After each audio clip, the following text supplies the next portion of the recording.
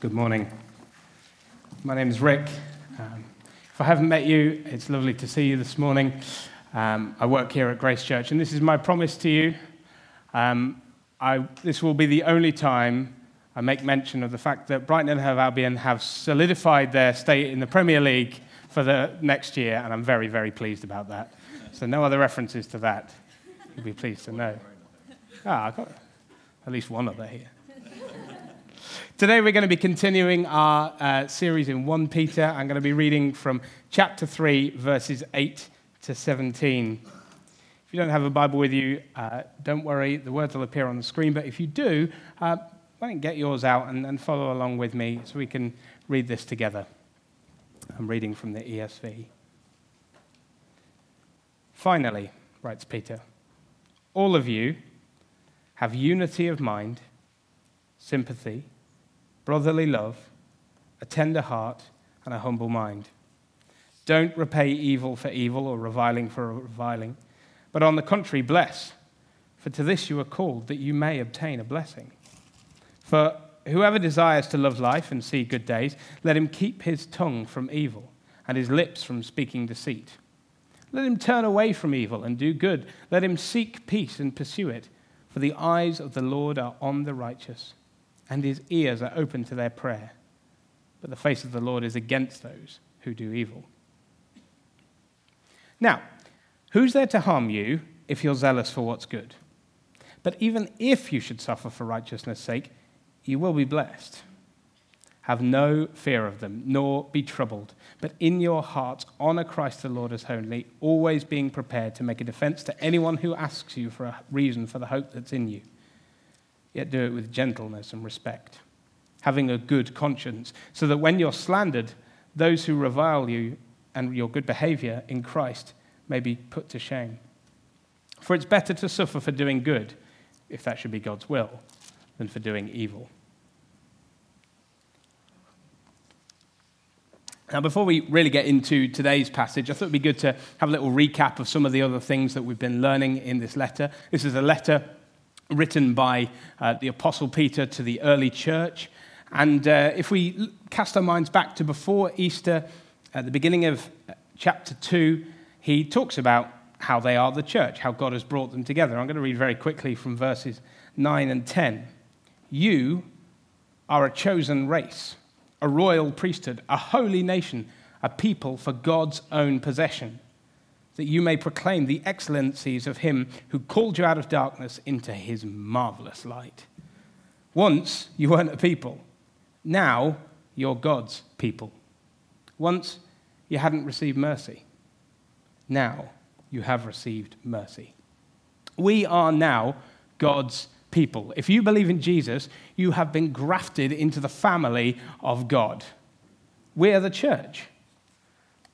And then over the last 3 weeks or so, we've looked at how Peter encouraged the early church to be. He looks at our response to the government and society at large. He talks about how we are to be with our work colleagues, how we are to be in our marriages, our family. And then, just in case that didn't cover the whole spectrum of human existence, he then says, finally, or in this context, in summary, this is how you are to be. And he lists 5 qualities that help us understand how we are to be called.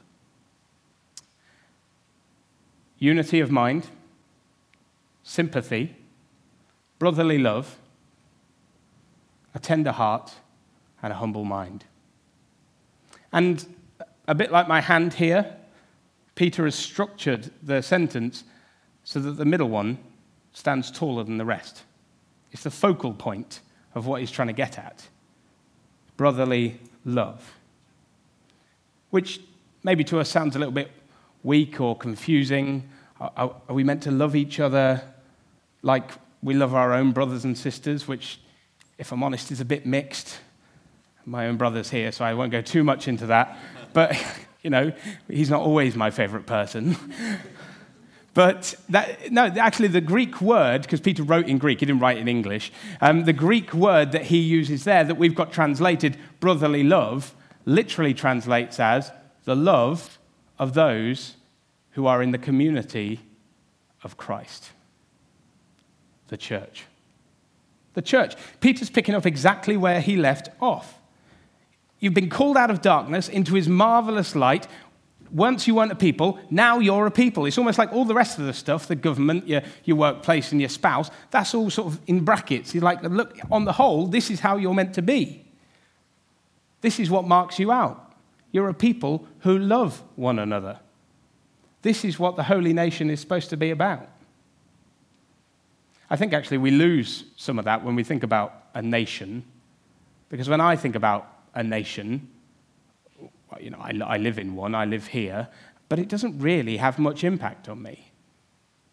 Unless there's a sporting event and then I become patriotically English or British, depending on who's representing us at the time. But really, it doesn't make a lot of difference to me that I live in the nation of the UK. I could live in America. I could live in Canada, Australia, South Africa. I'd probably struggle with the heat. But as long as I could speak the language, I'd just get on and do my own thing. That's how I see being in a nation. And that's not brotherly love. That's just coexisting. It's just sharing air. You and I aren't the church because we share air in the ministry on a Sunday morning. We're the church because we love one another. And then Peter gives us some other words that help us understand how we are to love one another. And they come in pairs. They come in pairs. So on this side and this side, you have a pair of words that each describes an emotional and a mental way of loving. How we think and how we act. How we think and how we feel, rather. So the first two, unity of mind and sympathy. To have unity of mind is to say, I understand you. We are united in our way of thinking. And what a thing it is to be understood. What a thing it is to be able to come and speak to someone else in the church and say, this is what's going on with me. And they say, yeah, I get that. I've been there. I understand. What you're going through is normal. So wonderful to hear about Roger and Sarah being honest about some of the struggles that they were going through. It helps us know that we're not on our own when we're told that we're understood. It helps us have hope, actually, that we can get through whatever we're going through because we see it in someone else's life. Yeah, I was there, but I'm not there anymore. And sympathy is like it. Right? Sympathy is actually a word that's kind of been robbed of us. We tend to think of it as pity at the moment. Oh, tea and sympathy. Oh, that's terrible for you. Would you like some tea? Doesn't help anyone, does it? But rather, the dictionary describes sympathy as harmony of emotion between two people. Harmony of emotion. I know what you're going through. The church is to be a place where one weeps, others weep with them. Where another has cause for celebration, others dance for joy with them.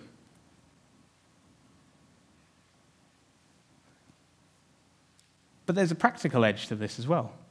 It's not just emotional, it's not just cognitive, but it's practical. Because if I know what you're going through and I know how you feel, I actually know how to help you and how to bless you.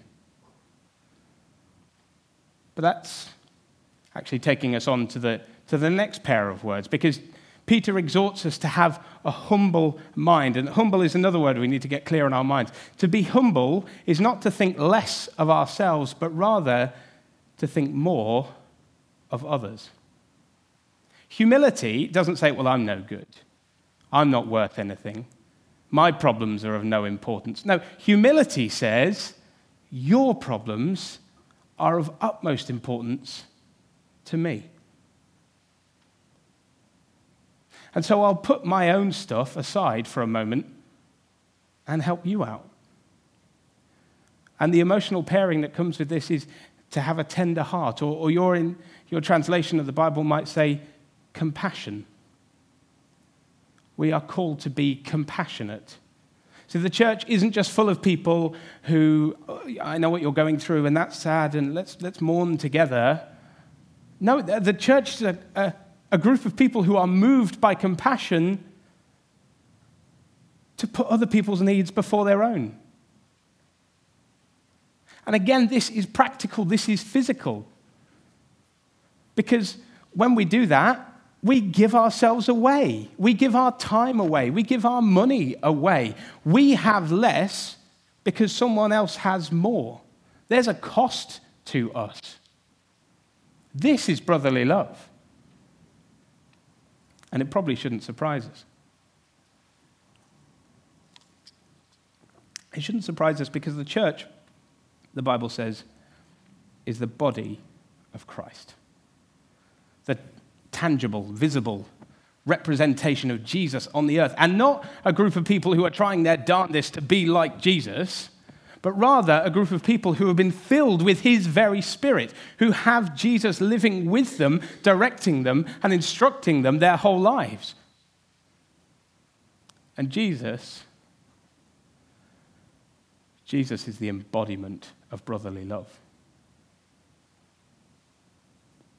He is the perfect example of humility. Jesus didn't think, I think less of myself. I'm only God. It's not possible. He didn't think of his seat in heaven as inglorious or undesirable. He knew how precious it was to have perfect relationship with his Father, and yet his tender heart saw us in our distress, our loneliness, our godlessness, our desperate state, and he humbly put aside his own crown and came and lived among us. Like Hannah started our worship this morning, the true light coming into the world.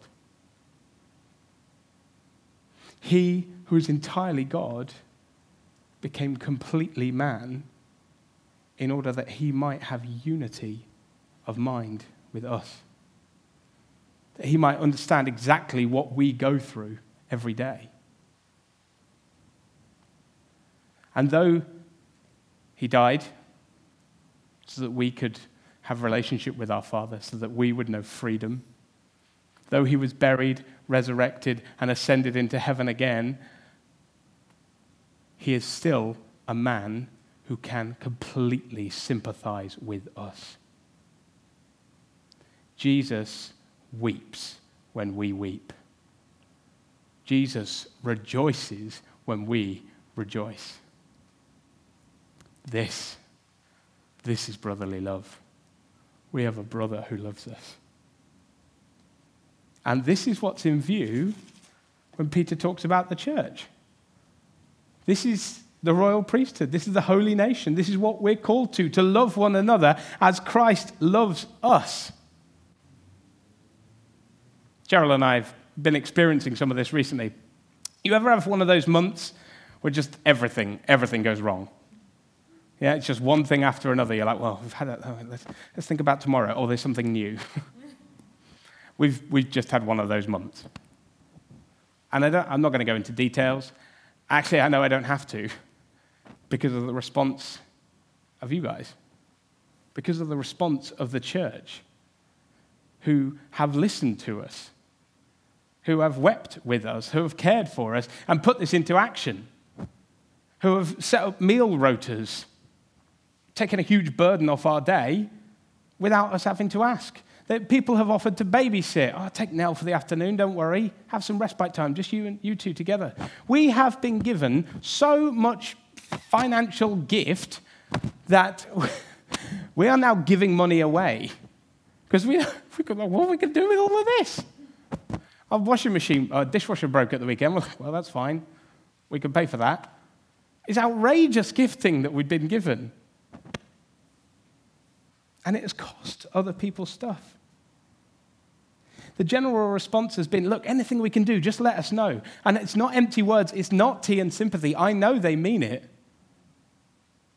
because of brotherly love.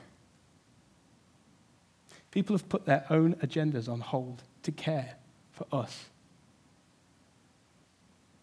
Honestly, when the church is at its best, when it is emulating the compassion and sympathy of Jesus, when it puts other people ahead of itself, this place is heaven on earth. And you know, it's a sign. The church is the wonder of the age. People are looking at it, and it's a group of different sorts of people that are only linked together by love. Cheryl and I have a friend who, she was totally floored one day by a word that Cheryl used. She said that we were for her, which actually is a bit of Christianese jargon that we probably shy away from. But actually, it really describes what we're looking at in brotherly love. You can't be humble and united in mind if you're not for someone. It sort of fell out of Cheryl's mouth, but it totally floored her. She'd never heard anything of the like. And yet she didn't disbelieve us because she'd seen it in our church family. The way our Christian brothers and sisters related to one another, she was like, yeah, you guys are for each other. She's not a Christian. She's someone that's known the prophetic voice of God in her life. She's also someone that can attest to miraculous healings, both in her family and ours, when we've prayed for them. And yet the thing that knocked her for six, that Christians are for one another. And by extension, her. Now, we don't have a lot of time to talk about this today, but this is actually what Peter says. In verse 9, he sort of takes a really sharp handbrake turn because he moves away from the church and starts talking about those who revile you, which is hopefully not the church. And actually, it's not. But and his response is, yeah, of course, turn the other cheek. That's Jesus' teaching. But actually is bless. Bless one another. Bless those who revile you. Because here's the challenge today. Why should meal rotas, babysitting, and extravagant financial gifting stop at the door of the church? If we're really to love our enemies, as Jesus says, that's a big call, isn't it? And as we go through the letter, go through the passage, Peter talks about doing good. Doing good. It's not something we talk about a lot. Because we're so, hallelujah, thankful that we've been saved not by our good behavior, but by Jesus on the cross, his death and his resurrection. We're saved by faith and grace alone. We sort of undervalue the fact that we're also called to be like him here. We're called to freedom. We're called to good works. And one of the reasons for that is that people are looking at us. People want to know what Jesus is like. So they look at the body of Christ. I went to theatre school. I trained as an actor. And a few years after I graduated, one of my classmates, he rang me up to apologize. He'd recently started having faith in Jesus for himself. And he wanted to apologize for the jip that he'd given me while we were at theatre school because of my faith and because of some of the life choices I made, particularly around the area of sexual morality. And now that he was trying to walk the same life, he was like, oh my goodness, I remember your example. It was so marked, your good behavior. It had impact on me, and now I see how difficult I made life for you, so I want to apologize. He was watching. But what I'm talking here about is persecution. I was persecuted for my faith. And I mean persecution with a small p here. Because I didn't mind most of the time. In fact, if anything, I was probably quite pleased that my faith had some impact on them, that they'd noticed that I was different. But it wasn't always fun. In fact, sometimes it was mean-spirited. And I'm sure I wasn't always the best witness. But he saw something, which Peter describes in verse 15 as the hope that is in you. Now, some of Peter's audience were actually struggling with persecution with a big P, and he's going to come on to those in chapter 4.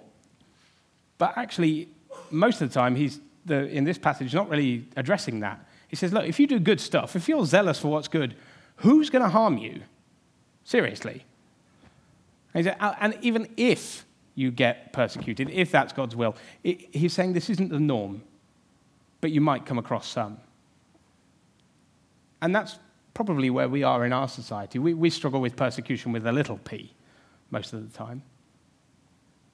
For me, it was about my sexual morals. But for others, it might be when they find out actually what you do for other people and how we love one another. You give how much? Why do you give it to those people? They're never going to pay you back. What a waste of time. Why do you spend your Sunday doing that? You could be out with the family. 10%? That's how much you give away? Charity begins at home, which is as much to say as don't bother with charity, look after your own. But I bet, in fact, no, I know that some of the people who say these things to us, they said it to me, are the people who, when you've been clinging on for dear life to Jesus in prayer, knowing that there is hope, you're going through something terrible, and you're like, God, come on, I need you to break in here. These are the people that say to you, I wish I had your faith. I wish I had your faith. I don't know how you get through it. They see the hope that is within you. I remember once I was going through something and someone said to me, you got the patience of a saint, you have. I have. Praise Jesus. I have. I'm marked by that. I'm marked by my hope. See, the thing is, Jesus is attractive. Salvation, freedom, joy, community, brotherly love. People want these things. And sometimes they'll ask. Sometimes they'll ask about it. I'm just going to read 14 and 15 again. Have no fear of them, nor be troubled. But in your hearts, honor Christ the Lord as holy, always being prepared to make a defense to anyone who asks you for a reason for the hope that's in you. Yet do it with gentleness and respect. Let's go on then. Tell me about this Jesus. It's always at the worst moment, isn't it? You're just not ready. I'm not ready. You're a Christian, aren't you? Why? Why do you believe it? I don't know about you, but these are the moments I pray for. Oh, God, give me an opportunity today. I want to share my faith with that person if I see them, or just anyone. God, open a door today. And then when the moment comes, my response is likely as not to be, it's a bit complicated, really. Oh. Or maybe it's, no, don't worry. I'm not trying to push it on you. This is a personal belief for me. It's not, no, don't worry. You do your thing, I'll do my thing. Or actually, it is quite complicated. Let me take you back to Genesis and explain the meta-narrative of the gospel. I've done all of these. Or maybe it's just, I don't know. I just believe it. These are all responses based on fear, and not fear of God, but fear of man, which Peter says, have no fear of them. Maybe you're afraid that you'll get rejected. Maybe you think you'll look unintelligent, gullible, or weak. Maybe you've got an over-realized sense of responsibility that says, this is my one chance, they can only become a Christian today. Peter says, have no fear of them, but he also gives the antidote. Honor Christ the Lord as holy. How do you do that? Well, Jesus himself taught us, hallowed be your name, Father. Pray. You're my King. You're my God. You're the most important person in my life. Fear of God banishes fear of man. So when you're praying for that opportunity today, pray also, God, give me boldness, give me clarity. Would I communicate well? Just as I come to the close, some practical advice.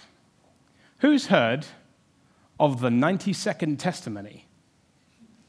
Which is about as it is what it sounds like. In a minute and a half, can you explain why Jesus is important to you, why he's real, what he means to you? In a minute and a half. Mainly because that's people's attention span. I know it's mine. It's one of the best tools in our arsenal. It is, as Peter says, a preparation to make a defense for anyone who asks. Some other tips. If put one together. If you've done it before, rehearse it in your mind later on this afternoon. If you haven't done it, take 10, 15 minutes out of your day, put one together. Here's some tips. Don't try and prove the resurrection. Don't try and defend the Bible. They do that for themselves. There's plenty of books that do that really well that they're not reading. They are, in fact, reading you. They have seen the hope in you. And your testimony, if you've got good conscience, can't be denied because they know you tell the truth. And the Spirit will be with you, attesting it to their heart as well. Gentleness and respect. It's also what Peter says. Don't turn into a Bible basher. Tell them they're a terrible sinner. Rather, this is how I think about it. There's a lady I see at the bus stop most weeks, and I say hello to her. That's about the extent of our conversation. Or, oh, bus is late today, something like that. And, we sit near each other on the bus, but never next to each other. That day, okay, when I'm going to be reading my Christian book on the bus or some tweet or blog that, gives me away, and she sat next to me, when she turns round, it's normally that way around, isn't it? Then says to me, oh, so you're a Christian? Oh, I used to go to church. Could you tell me a bit more about it? I want to be able to communicate that in a bus full of people, 20 other people who are probably listening. I mean, I listen to other people's conversations, so I'm sure they're listening to mine. And in a way that is gentle and respectful, that won't cause offense, apart from the gospel itself. And maybe you do it like sharing some sort of baking recipe, or you get some flour and some icing sugar, and you mix it with eggs, and you could probably tell from this I'm an awful baker, but it's that sort of tone. This is real. I don't have to make bones about it. This is how you make brownies. This is what Jesus has done in my life. I thought about giving you my 90-second testimony here, but I'm running out of time. So I'm going to be over in the Find Out More area at the end of the meeting. If you want to hear it, because you want to know about what Jesus has done in my life, I'll gladly tell you. If you want to hear it because you want to know how to put one of these things together, grab me. Roger and Sarah and I will be over there.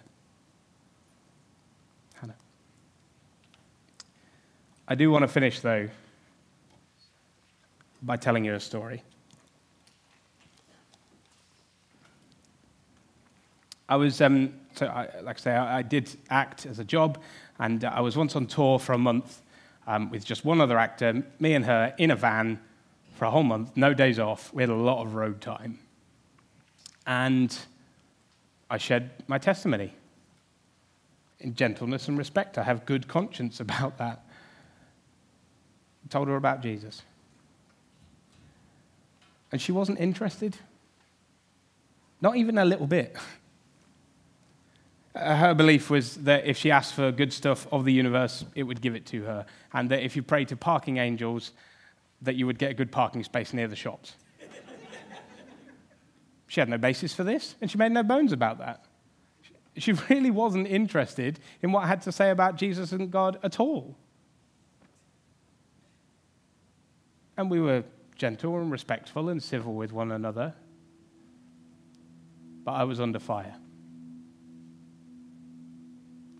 Her persistent, flagrant rejection of the gospel persecuted me. A small p. And I finished that tour not knowing if I even believed in God anymore. To just be told every day, oh, it's probably not true. And I praise God because I got back and I was unemployed. So the only thing that structured my week at all was church on a Sunday. So I dragged myself along. I thought, I don't know what I'm doing here. But in the brotherly love, as people listened to me, sympathized with me, cared for me, I was restored. See, we are the royal priesthood. We are God's chosen people.